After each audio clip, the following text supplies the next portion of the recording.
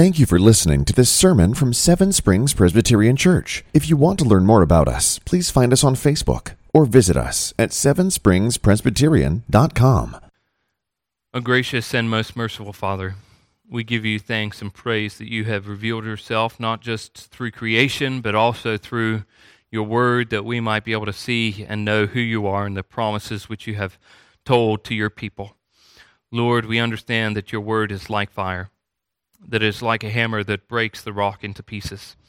And Lord, we pray that you would set your word afire ablaze within our hearts, that you would break our sinful hearts into pieces. Lord, that it would divide into the marrow of our hearts, that you would do that great work of the great surgeon through the Holy Spirit, that we might be able to see our sin, but also see the hope of the gospel found in Jesus Christ and his kingdom, that his kingdom has no end. I pray that you'd be with us as we seek to be able to understand these passages this evening. We pray in Jesus' name, amen. Hear now the word of the Lord from Obadiah 10 to 21. This is God's holy, inerrant, infallible word. Please take heed how you hear. Because of the violence done to your brother Jacob, shame shall cover you, and you shall be cut off forever.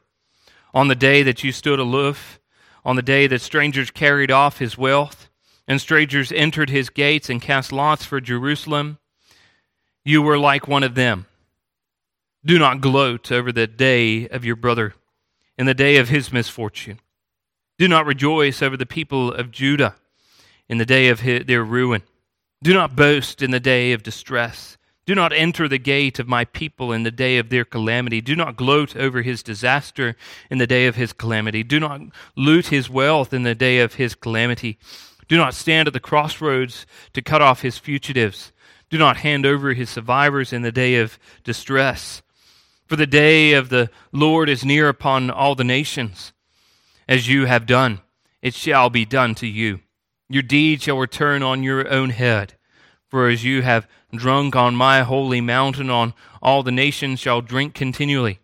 They shall drink and swallow, and shall be though they had never been. But in Mount Zion there shall be those who escape, and it shall be holy.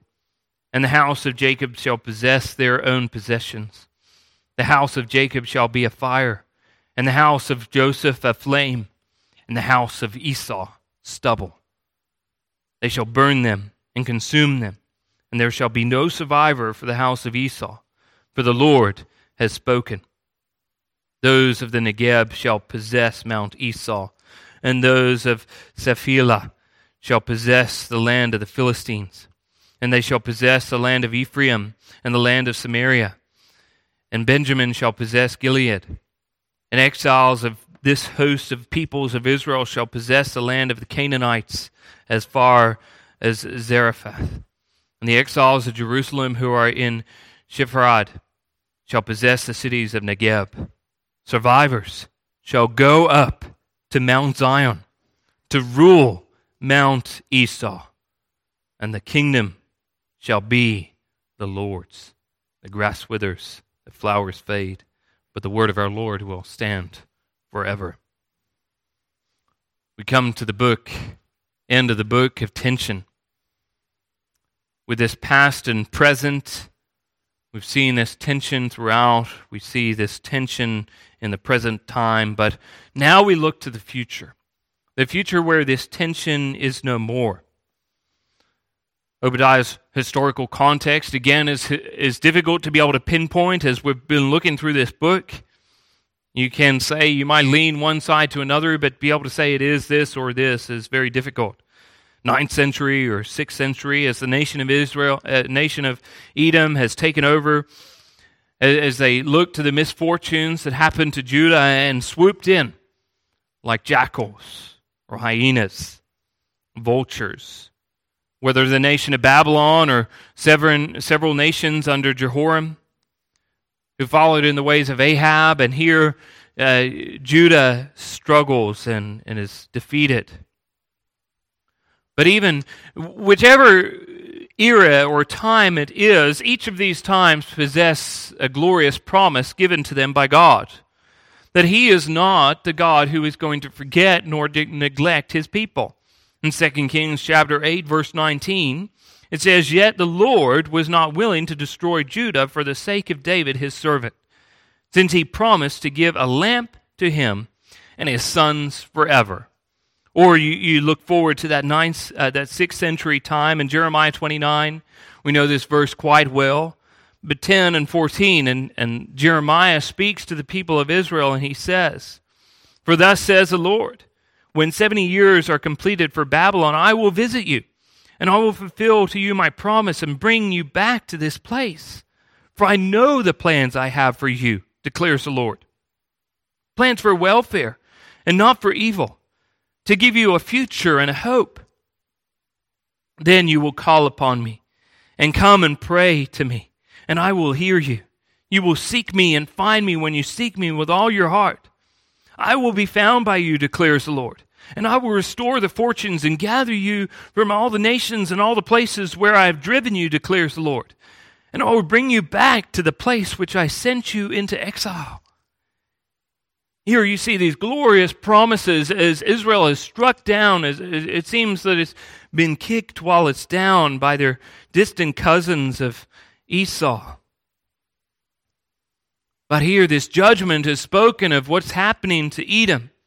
And how God is going to step in and fight for his people, because they have done this not merely just to any nation, but to his people. However, we see the Bible is written that all may be able to learn about who God is and what he requires of man. But we see that those who love God, who loves God's word, but we also see those who reject God's word. Again, Jeremiah in chapter 8 says, "The wise shall be put to shame. They shall be dismayed and taken. Behold, they have rejected the word of the Lord. So what wisdom is in them?" We see these warnings recorded but not heeded. We see these sermons preached but not heard. We see a letter sent but not opened. We see a parable told but not understood. And we see here this book written by Obadiah, by a worshiper of God, is now written to another nation, not to God's people. But here we understand that it's in the book that God has revealed for his people to read. That God's people find comfort in this book. Why is this important? You think about it. Judah, either in the 9th or 6th century, they've been ransacked, robbed, attacked. Their close relatives have come in right when they're very low. They're standing on the outskirts, laughing, mocking. Eventually, they're going to go in and take what is left. Nothing is to their name. They were kicked while they were down.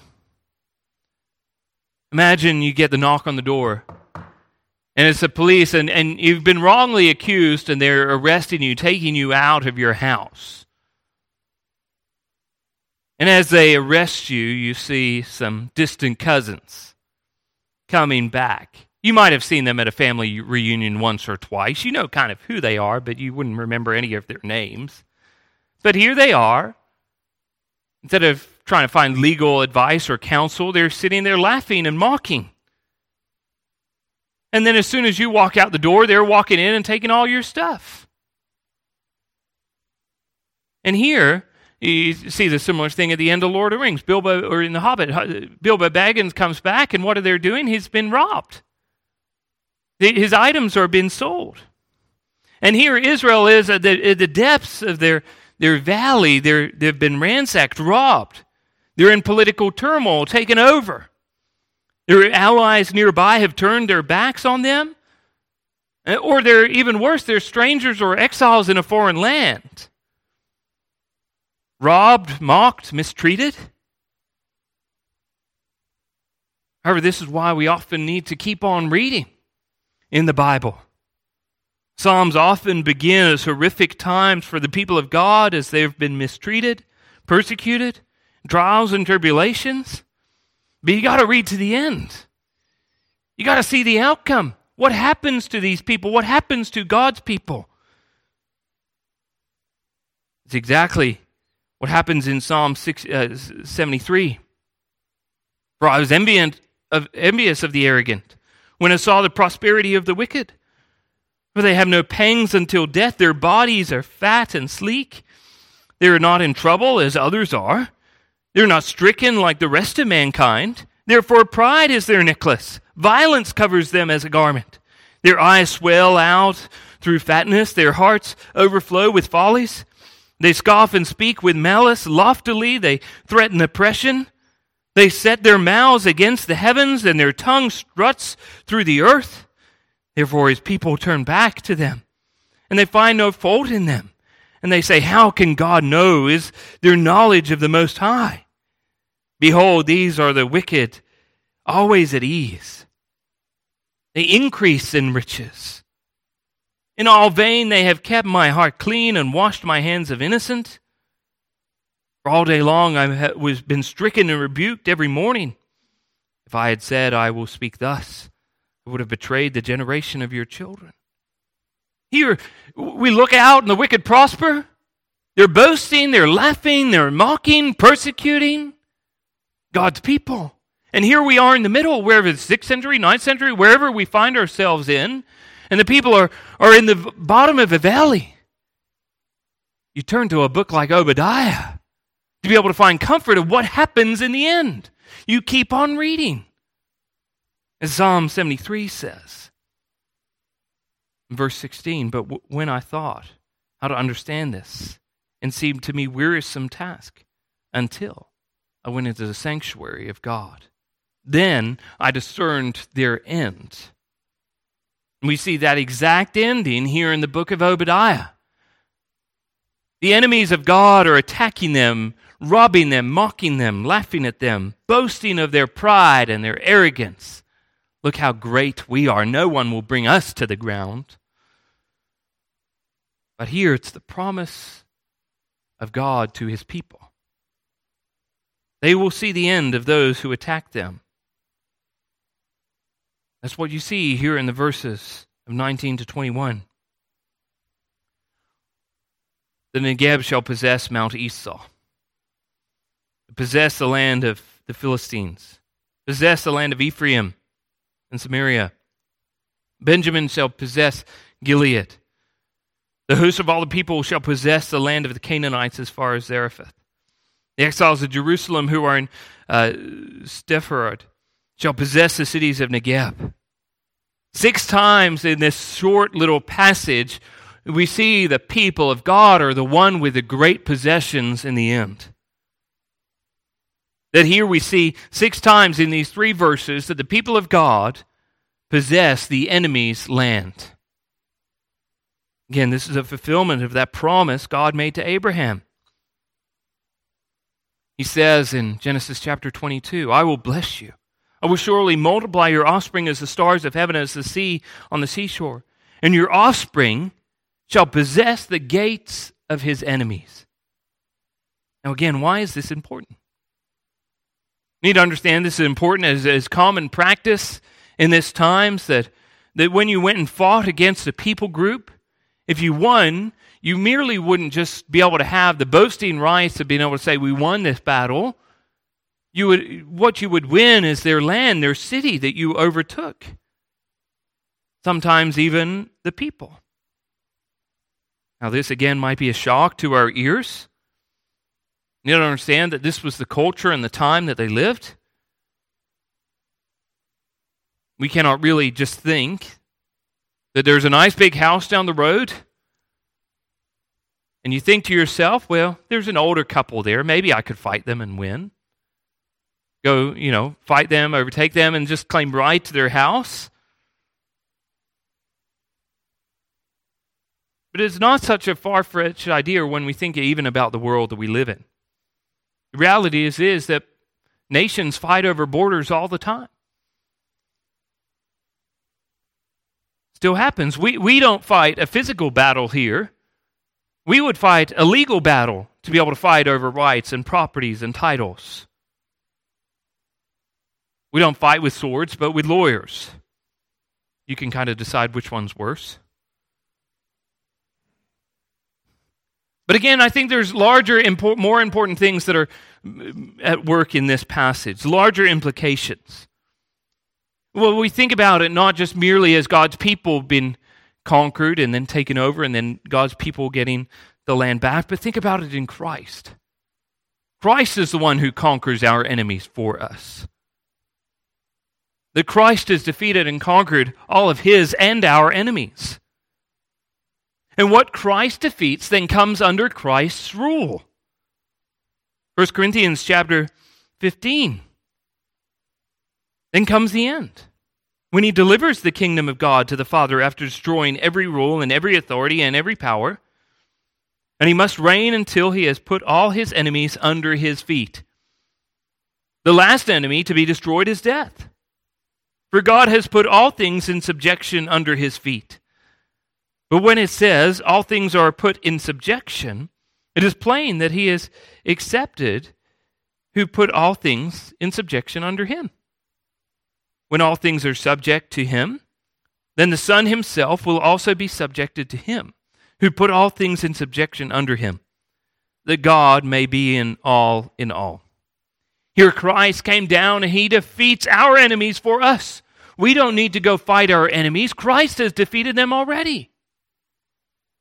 Or as Paul writes in Colossians, that Christ disarmed the rulers, the authorities, and put them to open shame by triumphing over them.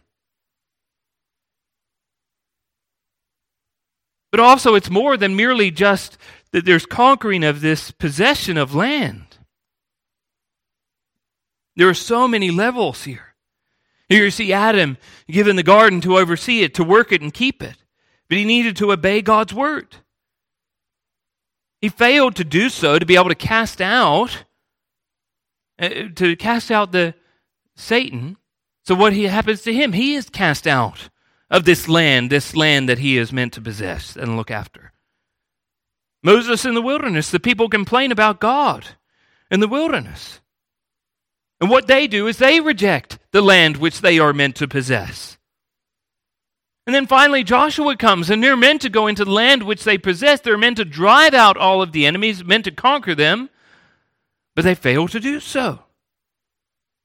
They turn to false worshipers. You turn a couple of pages, Judges, the same problem. They actually become more like other nations. They let the nations come in and take over. 1st, 2nd Samuel, 1st, 2nd Kings. Again, they rebel against God's promises. The land which God was meant to use and for them to be able to possess as their inheritance. They fail to do so. What happens? They don't possess the land that God gives them. They're actually cast out. They're actually sojourners in a different land. Throughout all of this, we see that their sin is the reason of their rejection of the land. They cannot possess the land because of their sin. They're cast out. But here we see the event, not only that Christ possesses all things, but he also shows us that his land cannot be taken over. Jesus in the garden obeys God's will. Jesus in the wilderness rejects Satan's lies and follows God's word. Jesus does not partially destroy the enemy, but totally and finally defeats the enemy. Jesus does not let other nations creep in, but leads his people and they remain holy and pure and blameless. Jesus, the perfect king, leads his people perfectly and establishes perfect laws. He is the divine warrior who defeats the enemy for us in all of these things, that he is the one who possesses land that gives us to us as an inheritance. And that's what you see here in verse 21. Saviors shall go up to Mount Zion to rule Mount Esau. The kingdom shall be the Lord's. The final word in Obadiah is not the judgment over the enemies of God. It's the victory of God's people. That the kingdom is the Lord's. Daniel puts it this way in chapter 7. I saw in the night visions, and behold, the clouds of heaven were come up like the Son of Man. And he came to the Ancient of Days, and he was presented before him. To him was given dominion and glory and the kingdom of all peoples, nations, languages, who would serve him. His dominion is everlasting dominion, which shall not pass away, and His kingdom, one that shall not be destroyed. Here we even see in Obadiah the hopelessness of this earthly kingdom filled with sinners, that others might creep in, but not in Christ's kingdom, not in the Lord's kingdom. That's why it's important when Jesus came down, His sermon He preached, repent, the kingdom of heaven is at hand. I think to bring it down to us as well, when we think about this, that it's not the enemy out there, but also that we were once enemies of God. Paul writes in Romans, "For while we were weak, at the right time Christ died for the ungodly. For one will scarcely die for a righteous person, though perhaps a good person one would dare even to die. But God shows His love that for us, and while we were still sinners, Christ died for us. Since therefore we have now been justified by His blood, much more shall we be saved by Him, the wrath of God. For if while we were enemies, we were reconciled to God by the death of His Son, much more, now that we are reconciled, shall we be saved by His life. More than that, we also rejoice in God through our Lord Jesus Christ, through whom we have now received reconciliation." We read Obadiah and we look at all the enemies out there of God's people, but we were once enemies of God. And God said, I'm sending my Son. This is how much I love you, to be able to die for you. That now we're reconciled to God. No longer enemies, but sons and children of God. Welcomed in. That Obadiah merely isn't just a book written for that 9th century, 6th century, but comfort for us. That we are the enemies who stood proudly against God, boasting, attacking. We're the ones that deserve judgment and wrath in that day, death and punishment for destruction. We are the ones who deserve to be cut off, but instead we are reconciled because what Christ has done and accomplished. That we are forgiven, we are redeemed. We're called children of God, not His enemies. That we go up to Mount Zion and take refuge in Him.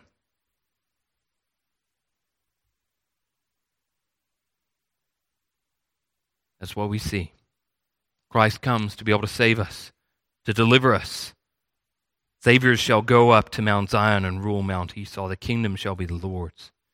Or as Isaiah puts it in chapter 19. It will be a sign and a witness to the Lord of hosts in the land of Egypt. When they cry to the Lord because of the oppressors, He will send them a Savior and defender and will deliver them. We see Christ comes and His kingdom has no end. We, the enemies, are now welcomed in, reconciled to God. What a glorious truth that is. Let's go to the Lord in prayer. Let us pray. Gracious and most merciful Father, we thank You for even an obscure book like the book of Obadiah, that we see the heart of the gospel. Lord, as we understand that we were once enemies of You, set our hearts against You, set our minds opposed to You. Lord, that we sought to be able to do what is right in our own eyes, attacking Your very word which You have given to us. But yet, Lord, the great glorious promise, what Christ has done to be able to accomplish for us. That through Christ we were reconciled. That through Christ we have a kingdom that has no end. Through Christ we have one who is able to defeat all of His and our enemies finally and totally. Lord, let us find our rest and solace in You. Let us not be proud and boastful. But Lord, let us seek to be able to worship and adore Christ and for who He is and what He has done for us. We pray this in His blessed and holy name. Amen. Thank you for listening to this sermon from Seven Springs Presbyterian Church. If you want to learn more about us, please find us on Facebook or visit us at sevenspringspresbyterian.com. Seven Springs Presbyterian Church began in 1874 and is a congregation of the Presbyterian Church in America located in Glade Spring, Virginia. Please join us for worship on Sunday at 10 a.m. and 6 p.m. for His glory and His gospel.